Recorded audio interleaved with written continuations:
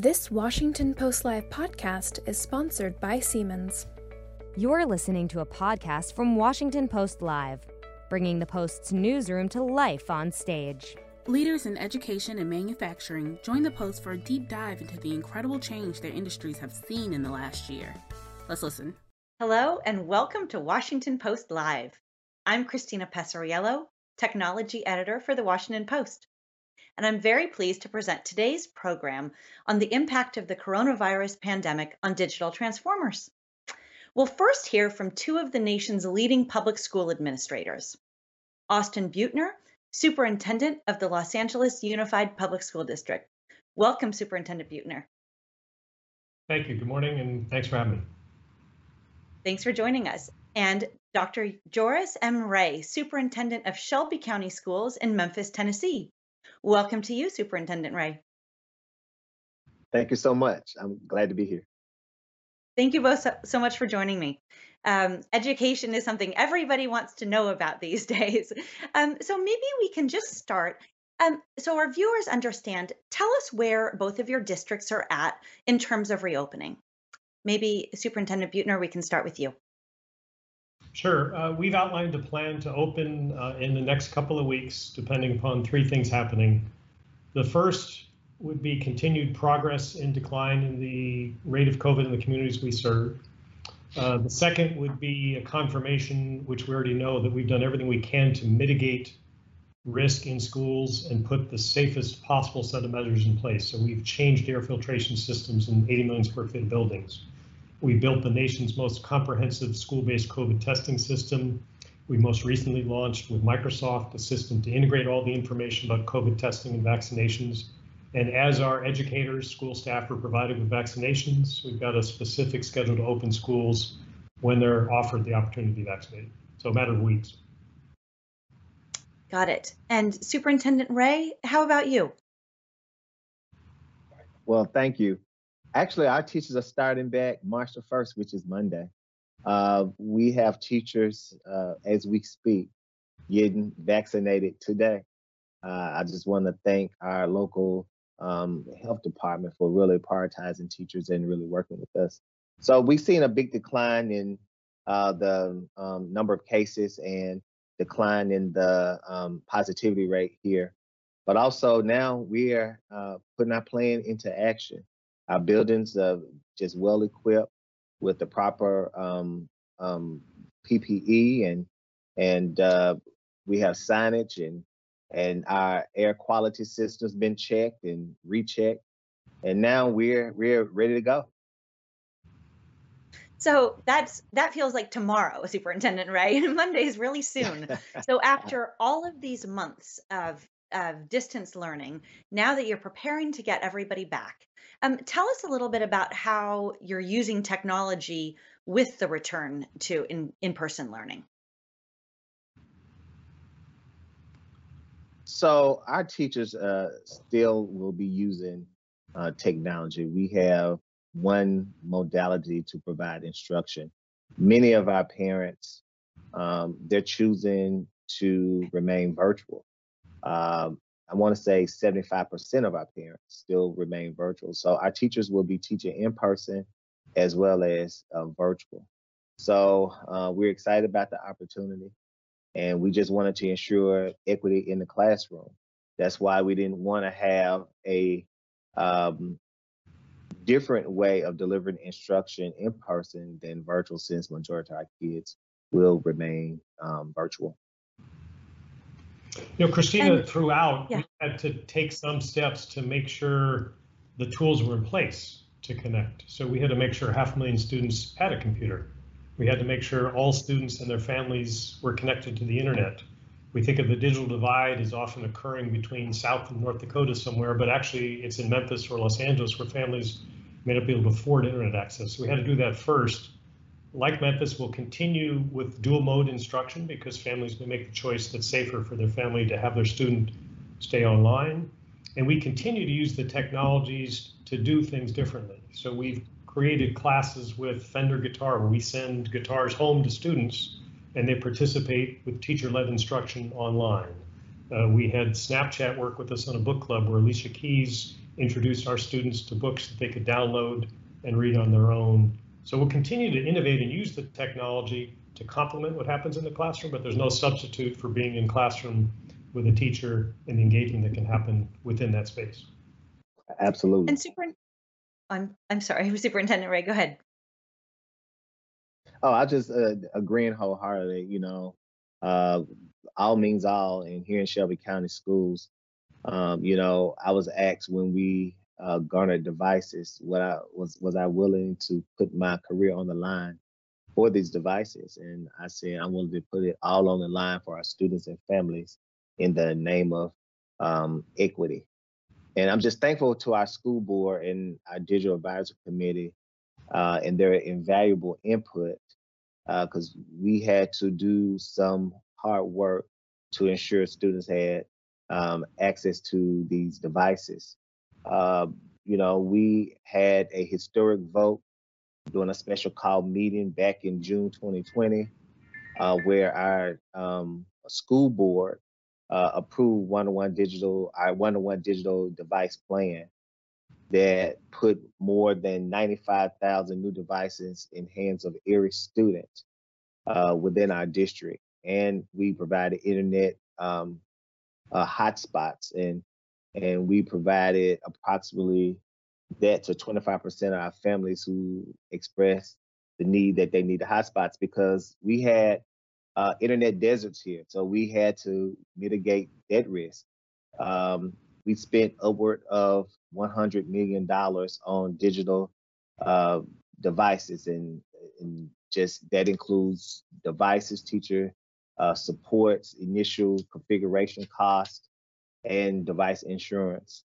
And its success will be measured based on student academic gains and literacy improvement. So we spent approximately $100 million over the next 4 years to ensure that as Superintendent Boatner said here, that we had to put systems in place first. And so, Superintendent Ray, so the first few months of the pandemic, when it sounds like maybe you didn't have that same kind of one-on-one device allocation compared with now, what kinds of differences have you seen in terms of just attendance of your students, as well as their performance academically? Yeah, we of course take attendance every day, and making the transition, being all virtual, our attendance it's pretty much the same. I think it's right at 91%, 92%. We're not far off from our average, which is around 94%. So again, these devices, we talked about having a one-to-one strategy prior to the pandemic. Our team was talking about this February 2019, and then March 20 when the pandemic hit. I was so fortunate to have a great team who rolled out our plan that we've already had, and we didn't get funding for it, but with the CARES dollars, we were able to fund the devices. Again, our parents have adjusted well. Our teachers, had to receive professional development over the summer. We had to roll out 95,000 devices, which usually takes, approximately 3 years to really implement a full one-to-one strategy. My team did the work in 8 weeks. So we've had our challenges, but they've been minor. With the younger children having to adjust with the devices, but our teachers have been great. Our teachers, give they all 100% every day. And so our biggest challenge, we know that nothing is like in-person instruction. We don't, argue with that at all. But when folks will ask the question, when you guys returning to school, when you going to school? My answer is we've been in school since August 31st, and our students and teachers, they haven't missed a beat. And Superintendent Buettner, I understand that LA Unified also had a very large scale distribution of both devices and internet connections. And yet, 80% of the students in your district are below the poverty level. So can you give us a sense of if that, if the devices and the internet connections are enough for these kids who are really in need? Well, we know it's table stakes. As difficult as it is for my colleagues in Shelby County or around the country to make sure a student has a device, that device is properly connected to the internet, that's just table stakes. And so the question is, what are we able to do to use those to help students not just recover learning loss, but move forward? And I'll give an example of what we started, again, back in August, because the process of recovery started for us last August, not next August. And we launched a program called Primary Promise.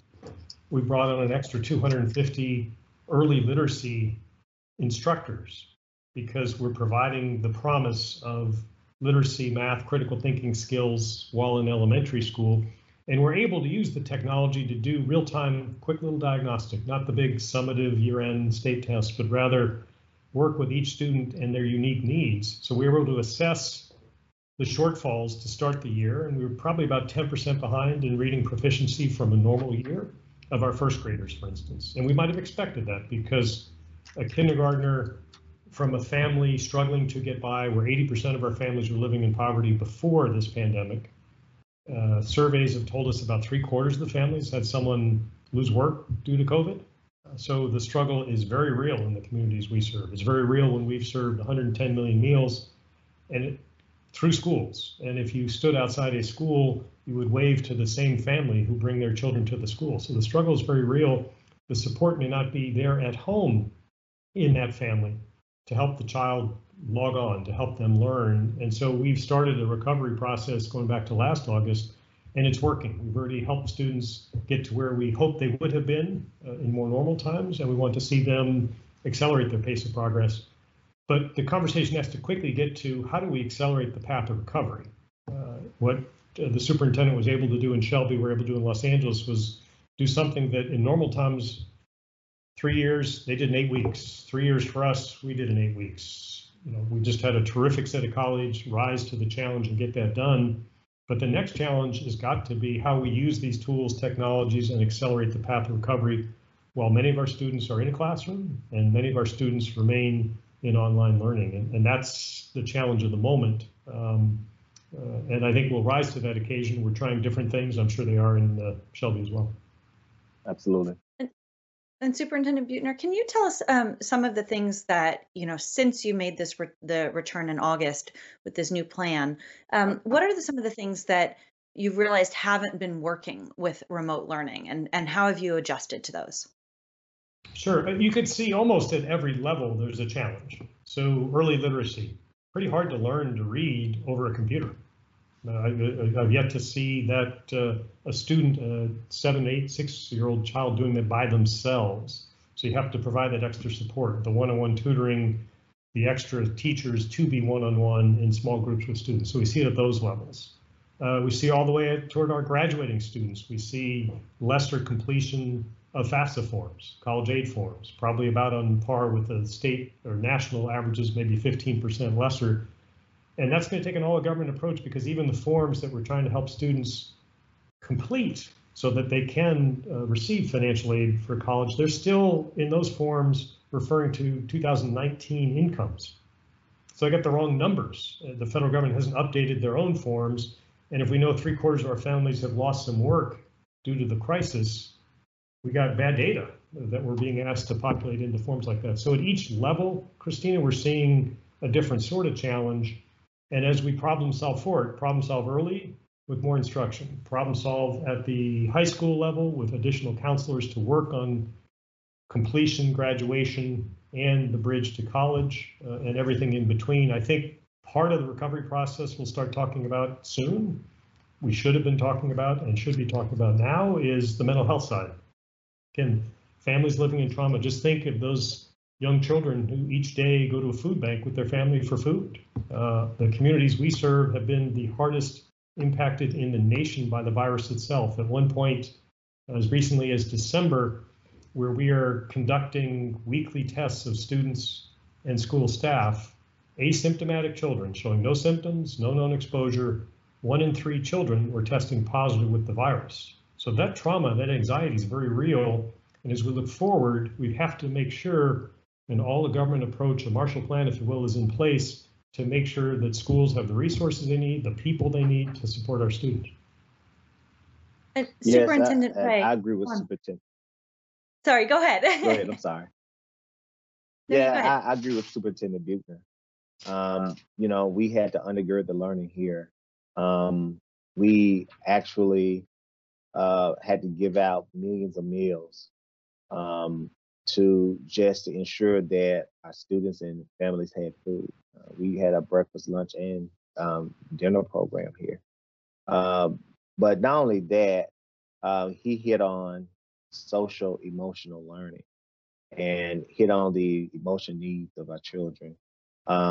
Same as there, the virus has had a tremendous impact on Black and Brown people here, and our kids, and just listening to them and having a student roundtable, they talk about the fear of just seeing people in masks.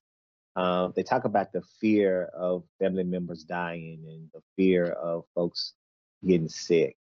So we've put supports in place to ensure that our students receive guidance and um, counseling to help them overcome their fears.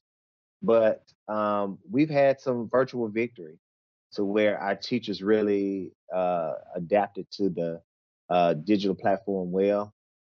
Same as Superintendent Buechner, it's very difficult to uh, teach reading via um, online instruction.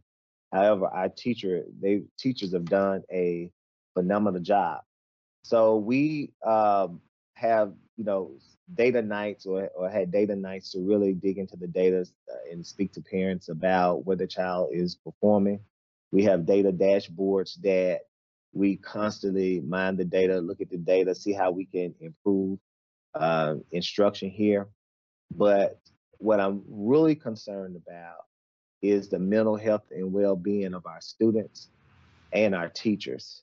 And we're doing all we can to ensure that we're supporting them and doing all we can to ensure that we're providing a safe place for students to return in person or remain online.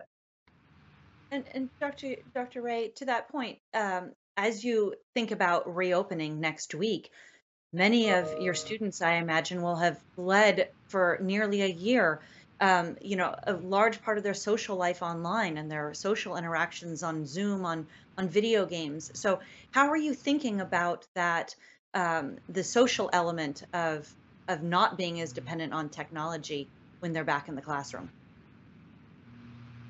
You know, when they're back in the classroom, of course, our students have to remain socially distant. That's why we have family meetings to go over all the background for students, so they understand that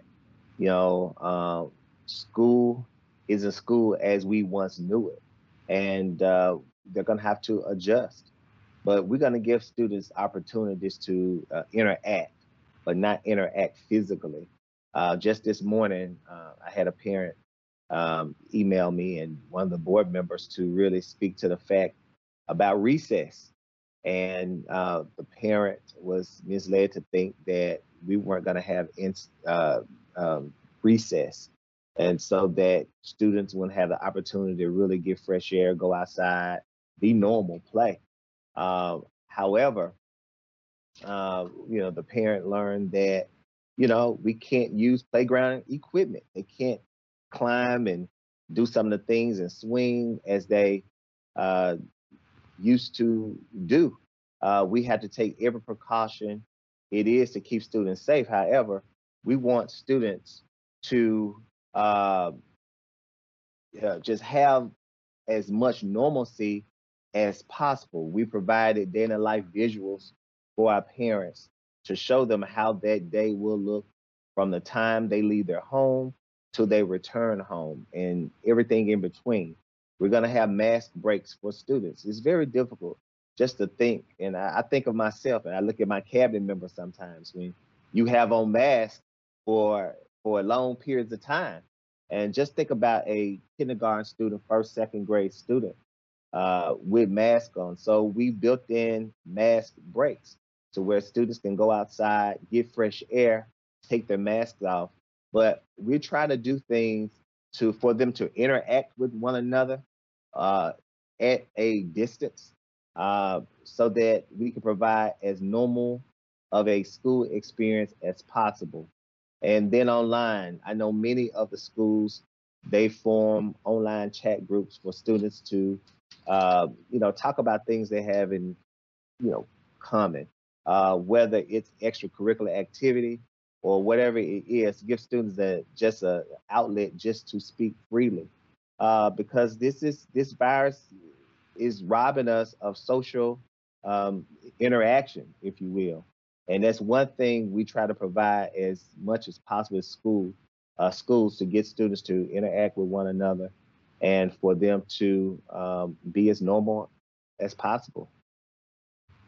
To echo Dr. Ray's comments about that, I think what I'm sure they'll see in Memphis, we'll see here, because we serve more than 80% live in poverty, 85% Black and Latino families who've been the hardest hit. The fear and the concerns, and frankly, the dissonance from health authorities at all levels for so many, many months has a cost. And that institutional memory lives on. So what we expect is more limited in-person attendance in the spring to prove we can do it and manage risk, to give all families a sense of what the environment's like. We'll have summer school for all, and for those children whose families choose their participation, we hope to have more in-person participation. And by the time we get to August, we hope we'll be able to demonstrate through our actions what it looks like in a school setting. But as Dr. Ray said, it won't be exactly what it was a year ago. It can't be. The health authorities have still made pretty clear the masks will be with us for some time, distancing will be with us for some time, and all of the things that we're going to need to continue to do to make sure schools are the safest possible environment for children and those who work in schools. Thank you. Let's finish up with an audience question. We have a question from Lori Sears from Maryland, who asks, how are schools managing apps and programs for their students and teachers so that they are not overwhelmed? Superintendent Buettner, let's start with you. Sure. What we did right out of the box was put together a group of educators, because one of the things that we found within days was, since the use of technology had never been the center of the plate, it always was an extra. It wasn't something the district had the dollars to make sure all had access to, so it was an extra. So we brought together a group of classroom teachers and principals and our technology team and some outside partners, the Microsofts, the Amazons, the providers, to say, what do we have? We did a quick inventory. We were supporting more than 400 different uses of technology in an average school, 400 differences. So we had to streamline that a little bit. We listened to the voice of those in the classroom to say which are most helpful to you, gotta haves versus nice to haves. Where can we provide the training on those? So we provided 3 or 4 rounds of training now. 35,000 teachers back in March, another 20,000 again before the end of last school year, all teachers again to start the new school year. So training in the tools and technologies, and we brought in the partners to help provide them the benefit of our thinking, because we're a pretty big customer for many, and so they're responsive to us when we say, it works like this, but boy, if you could change this feature, folks in the classroom tell us it's much more valuable to us. So we've integrated all those tools and solutions now into a much more streamlined set, and wash, rinse, repeat, we continue to offer training for our classroom educators and our families and students. So we have a YouTube channel which shows how to use all the different tools and technologies that classroom educators can access, families can access, students can access. We have a tech hotline people can call with questions, because it's new in schools. And as Dr. Ray said earlier, we would have taken years to plan for this. We didn't have years, we had days and weeks. So we're building the plane as we fly it. And one of the things has to be to streamline the use of technology, figure out which tools provide the greatest impact, and make sure you're making sure all in the school community can access them, which is what we're doing. Superintendent Ray, do you have a quick thought on that to close us out?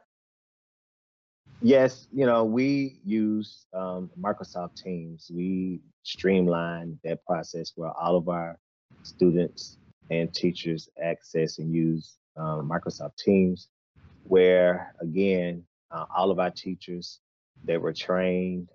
We train parents, we train students. But one thing we wanted to do is to ensure that we had digital safety and privacy.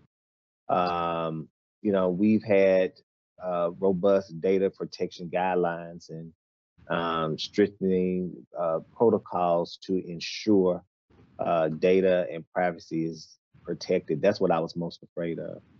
Uh, so we had to ensure that our devices had tracking software, federally approved content filtering and strict guidelines for acceptable use for our teachers and students. And also we've, provided a guide, so to speak, of what to do and what not to do on devices. That's so important. We had digital ambassadors from each school to really help our teachers and students navigate the system. And again, this was, work that we had to do in a blink of an eye. And I'm just so thankful that I have a great school board that who allows me to lead and gives me the opportunity to be as creative as possible for our students. But we use one modality of instruction, and that's Microsoft Teams. Of course, our teachers had other different things that they wanted to use, of course, but we couldn't support that. We had to support something that's going to ensure safety for our students. And we want to thank our partners at Microsoft for really working with us and really, really supporting us. And as Superintendent said, when you're a large customer, such as Memphis Shelby County Schools, you do get some great treatment. So many issues to talk about. Unfortunately, we are out of time, but Superintendent Buettner, Superintendent Ray, thank you both so much for joining us. We'll be back with two leaders in digital transformation of manufacturing, the CEO of MXD, Chandra Brown, and the Chief Digital Officer at Mars Inc., Sandeep Dadlani. Stay tuned. Thank you. The following segment was produced and paid for by a Washington Post Live event sponsor. The Washington Post newsroom was not involved in the production of this content. Hi, I'm Barbara Humpton, CEO of Siemens USA, and I'm here with Jill Savitt, the President and CEO of the National Center for Civil and Human Rights in Atlanta. Welcome, Jill. Hello, Barbara. Thank you. In the video that we just saw, it's clear that you were deeply impacted by the coronavirus, as so many were. And yet you managed to reopen your doors with the help of technologies that helped with air purification and other monitoring that needed to go on. Here we are a year later, and we are deep into dealing with the rollout of vaccines and what may happen as things reopen. What I'd love to do is get some insights from you about the decision-making processes you went through and what advice you would give to others. Let's start with your initial decision to reopen the doors. What affected your thinking there? So we were among the last cultural institutions to reopen our doors, and we were really concerned about our ability to give people confidence that they would be safe inside the center. You have to remember, we tell civil rights history, and a group that was hugely impacted by coronavirus was the Black community, which is a major part of our visitorship. And so we wanted to be able to say with confidence that we would be able to keep them as safe as we possibly could. And it was through our partnership with Siemens that we actually got the confidence that we could do it by making sure we were taking every step possible.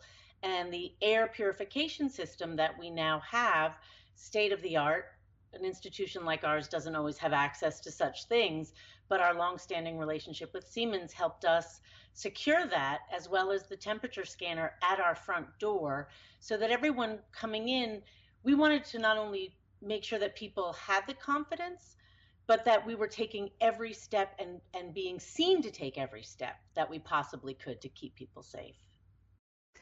I know that your visitors really appreciate that. We all know that the pandemic spreads more easily, the virus spreads more easily indoors.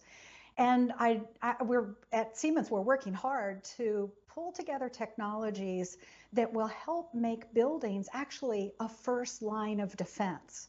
We know that we have to engage in mask wearing and distancing. Those are actions we can all take, but the buildings themselves can play a part. Tell us a little bit more about what visitors might experience when they come and visit you in person. So we've taken all the steps that one needs to take outside the building, which is that we're only allowing a certain amount of people in at one time. To come in, you can't just walk up to the box office. You have to buy tickets in advance with time tickets. But from the minute you come up to our building, there's signage outside that says all the steps we've taken. We have on our website a list of things that we recommend people do. We're mask mandatory. Not all of the institutions in our area are, but we definitely are. And so from the moment they walk in and see the temperature scanner that we are able to have through our partnership with Siemens, it's right at the front door, so you can't get past the threshold without having your temperature taken, and then you get the go sign and you can come in. We also have stickers on the floor that show where people can stand, what 6 feet is. I think 6 feet is often a little bit bigger than people think it is. So we have the 6 feet stickers, and then we made a new path through our exhibitions that makes it so people don't walk past each other, that you can only walk in one line through, so you never pass another visitor. That's another step we've taken. We have constant cleaning throughout the center, so we actually stop letting people in, do a round of cleaning before we let the next group of people in, and you are spaced out within the exhibitions themselves. So that's all the things people can see. And then in addition, we have monitors that allow us to check the air quality and that you saw in the video.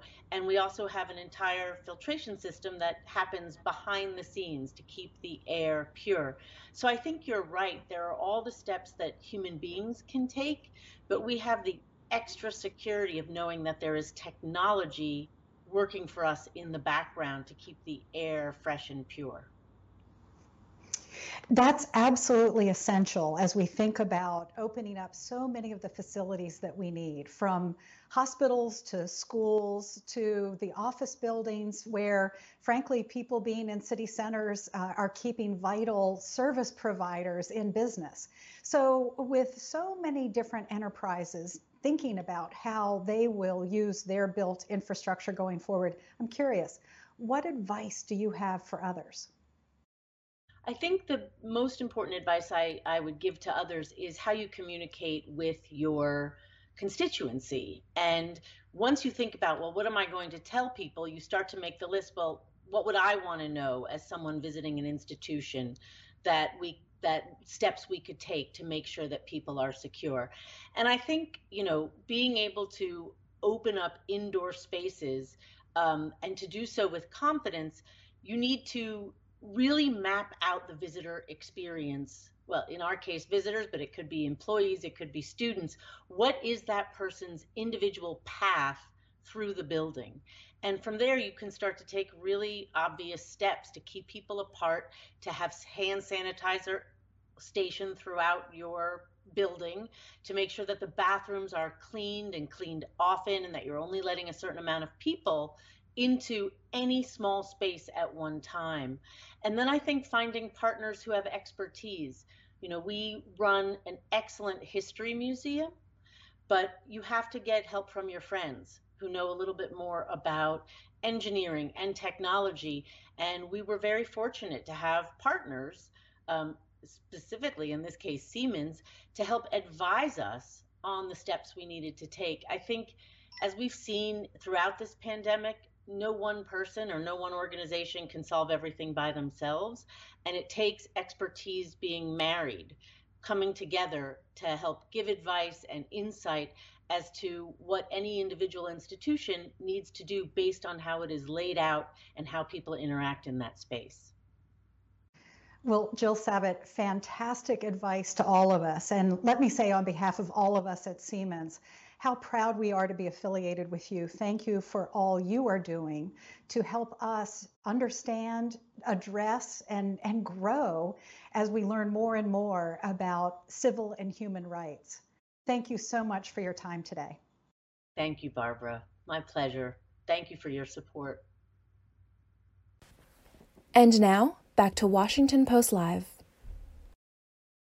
Hello and welcome back to Washington Post Live. I'm Christina Passariello, technology editor at the Washington Post. And it's great to have two leaders in digital transformation of manufacturing joining us now. First, we've got the CEO of MXD, Chandra Brown. Welcome, Chandra. Thanks so much, Christina. Pleasure to be here. And we're also joined by the Chief Digital Officer of Mars Inc., Sandeep Dadlani. Welcome, Sandeep. Hi, Christina. Hi, Chandra. Good to be with you. So I'd like to kick it off with the news this morning. This morning, President Biden ordered a 100-day review of potential vulnerabilities in U.S. supply chains. We've heard a lot about how semiconductor shortages are slowing down auto manufacturing, but I'd love to hear from both of you. If President Biden's team called you and asked you about supply chain shortages, what would you say? Chandra, maybe we can start with you. Absolutely. Well, I would say good start. And thank you very much for that article today. I think it's a fantastic way to start out this. We at MXD, we're the nation's national digital manufacturing institute. And so supply chain has been an issue near and dear to our heart, even pre-pandemic. So I actually would say one of the bright spots, if you will, that's come out of the pandemic is this increased focus. Everyone is talking about, where do you get your toilet paper from, right? Where is my supply chain? Where is it located? Critical goods like PPE. It's one of the things that I would tell the Biden administration, great work. Doing these studies is an incredible start. And as you said in the article, then we need to implement the lessons learned, because this is something that's going to take an all of government approach. So I really think it's a fantastic start. For us at MXD, as I said, we're doing things like supply chain risk alerts. And so this mapping and the data they get will be able to really flow directly into ongoing work and technology that we're doing today.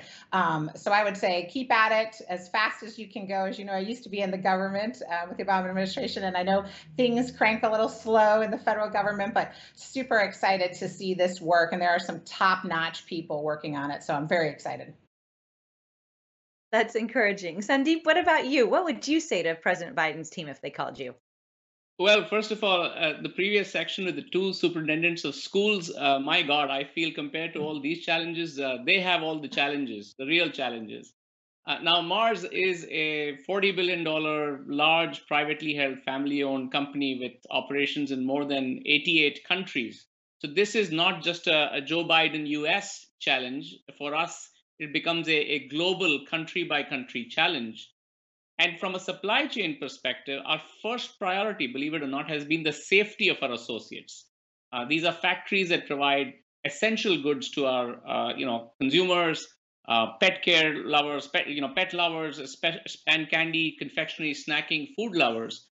And we are responsible to getting them out to our consumers on time. And through the pandemic, frankly, we've been fortunate that our products and services have been in great demand.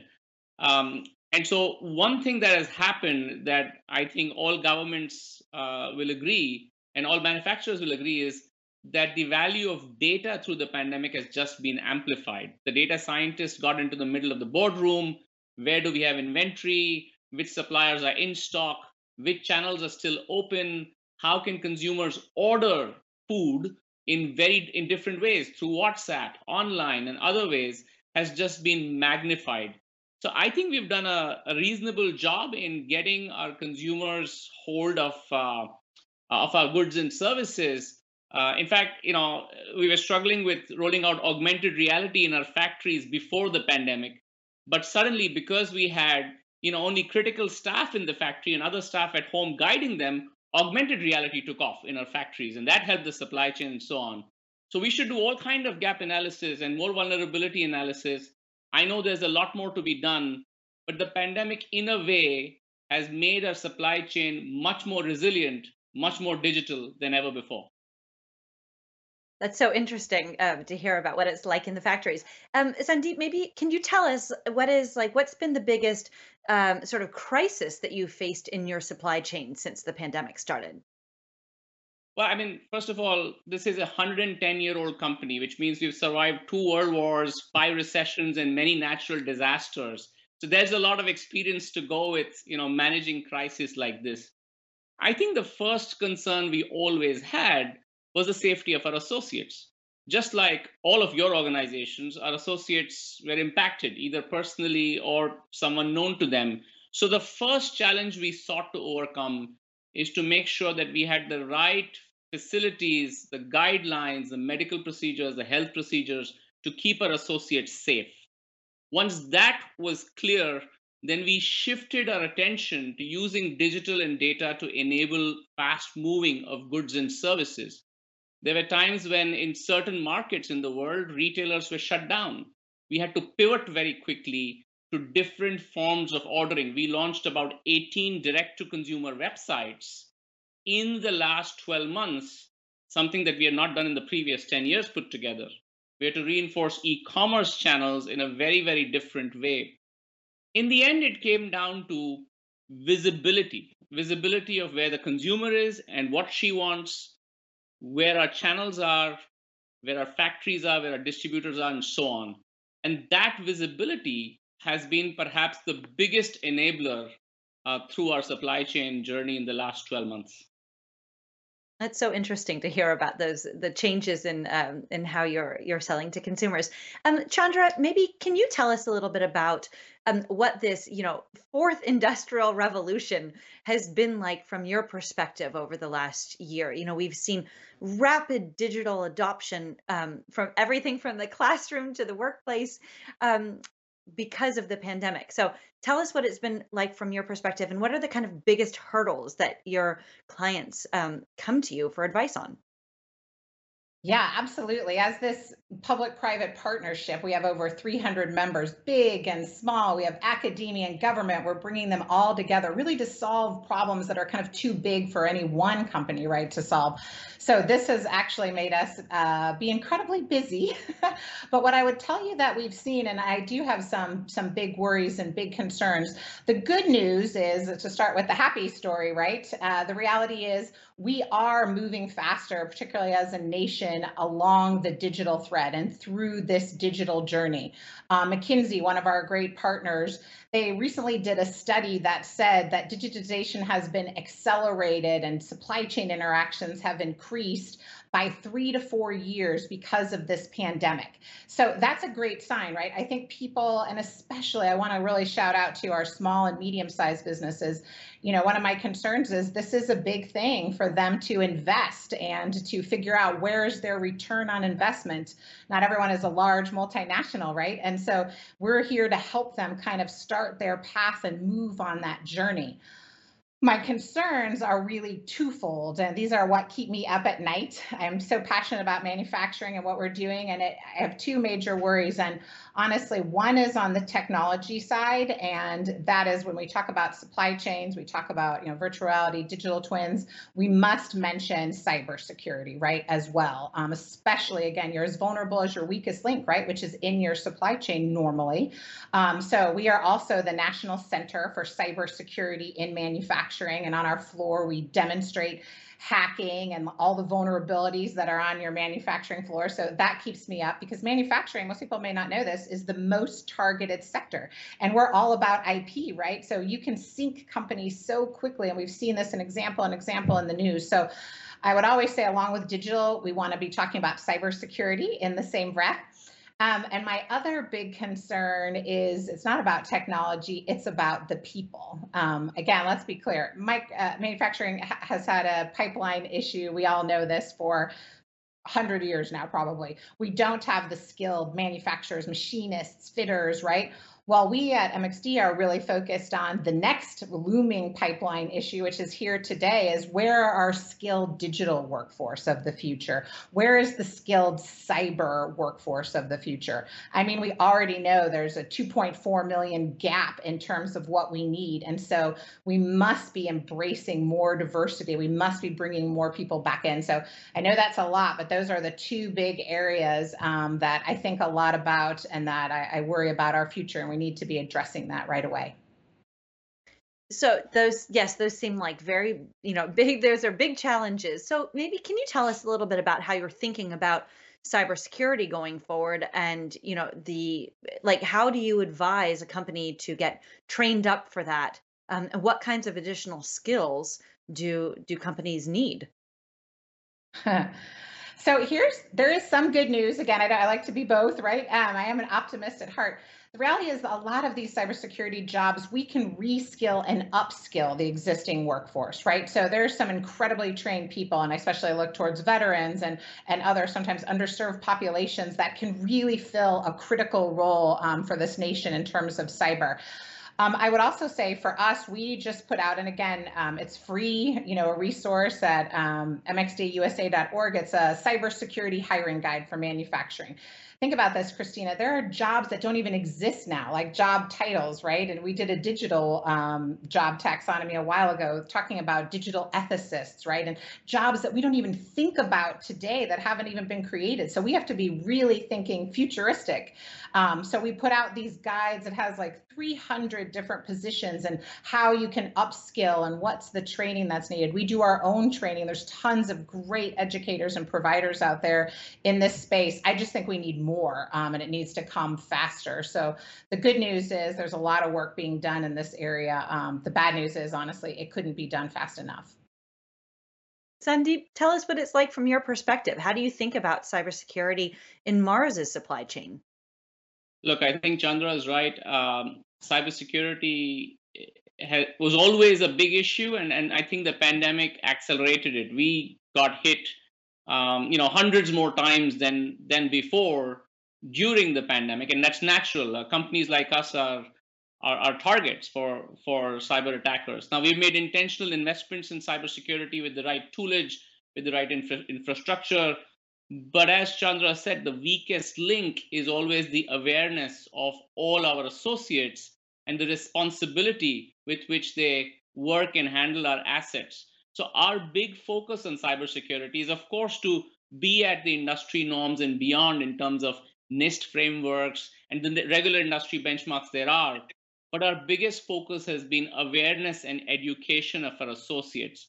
Frankly, whether it's cybersecurity or the other digital skills that Chandra talked about, in the end, we want every associate, which is a Mars employee, a Martian, to be digital. This digital or cybersecurity is not about creating a small department in the center. We want the entire company. And that is a journey we are on. We feel very good about the enablement we are trying to do, the education, the awareness.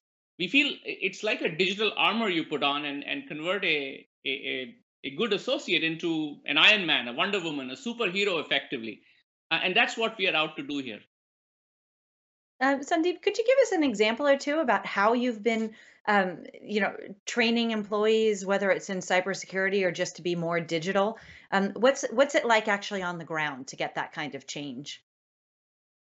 Christina, one of the basic skills we think in going digital is around design thinking and user centricity in terms of whatever job you're on, finding the problem very clearly with the consumer at the heart of the problem or your customer at the heart of the problem, depending on the business you're in.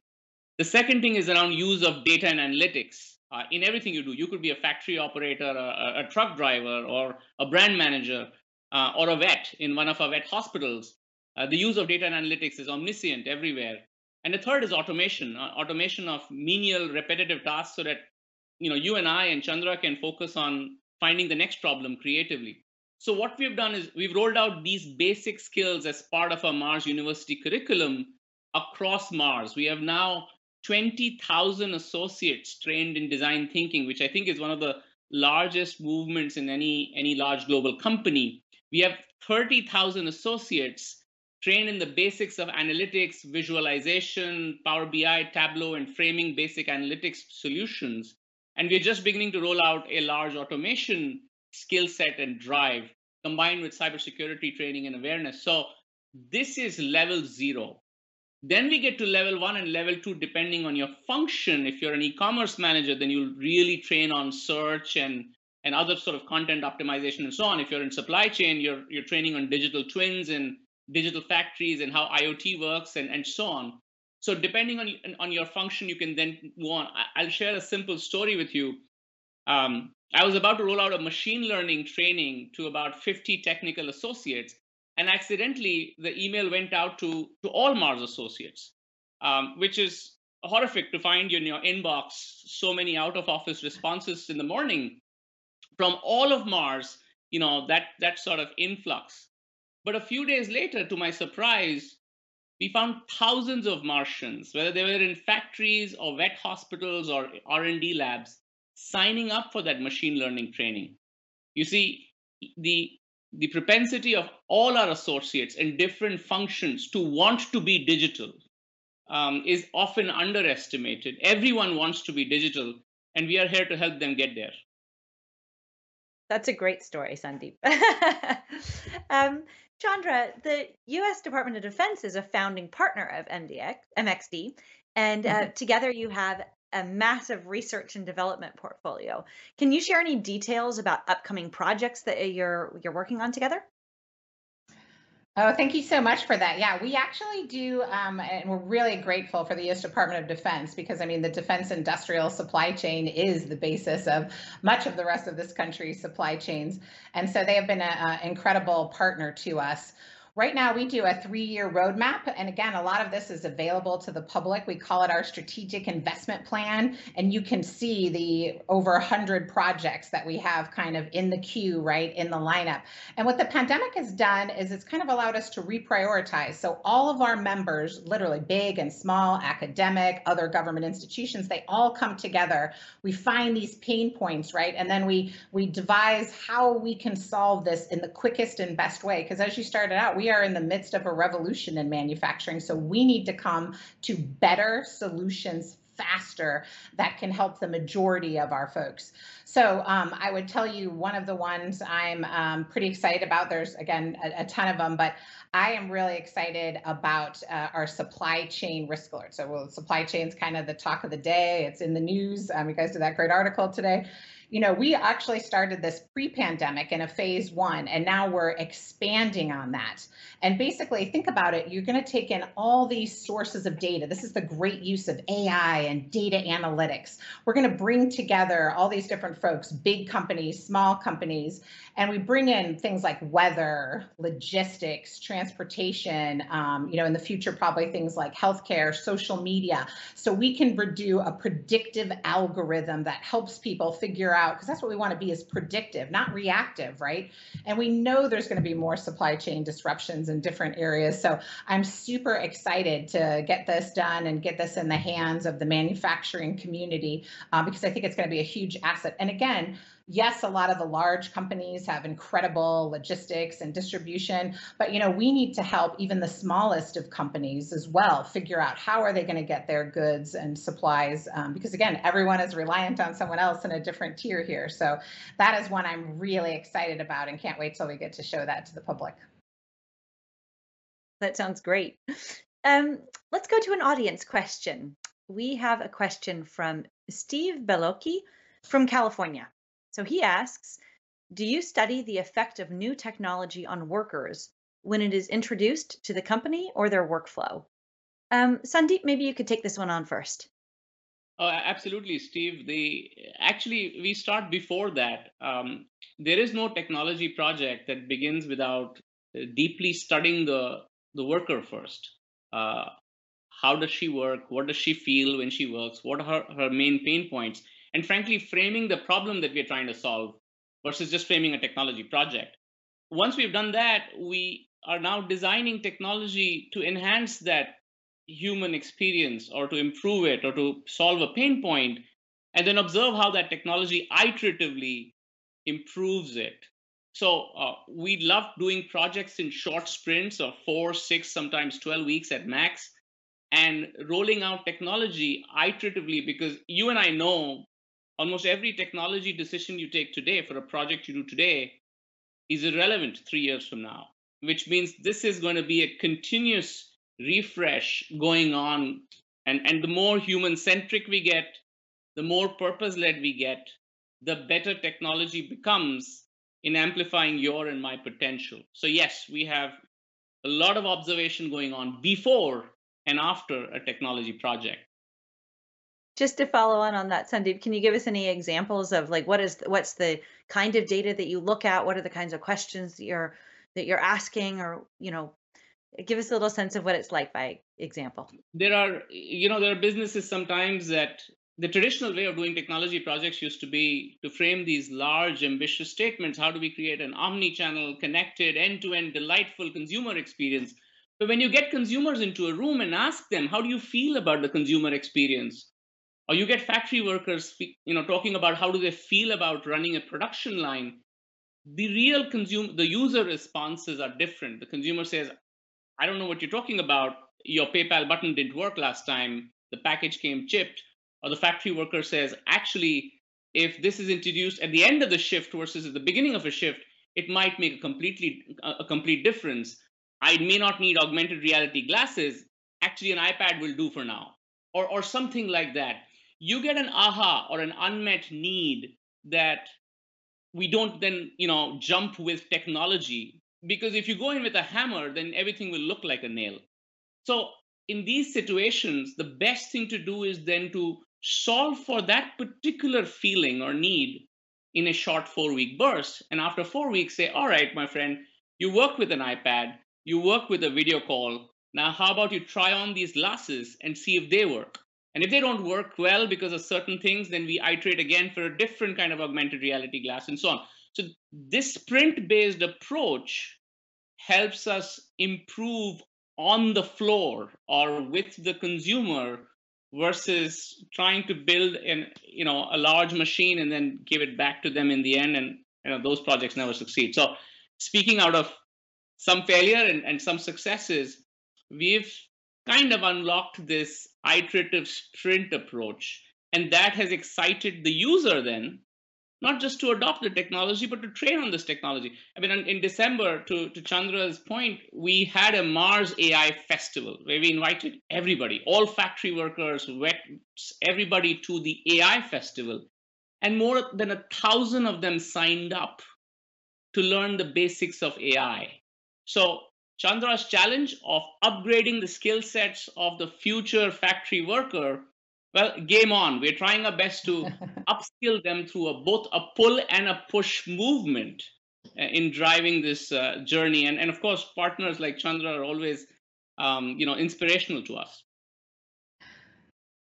Well, thank you both. Unfortunately, that's all the time that we have. So thank you both so much for this interesting conversation and for taking the time to meet with us.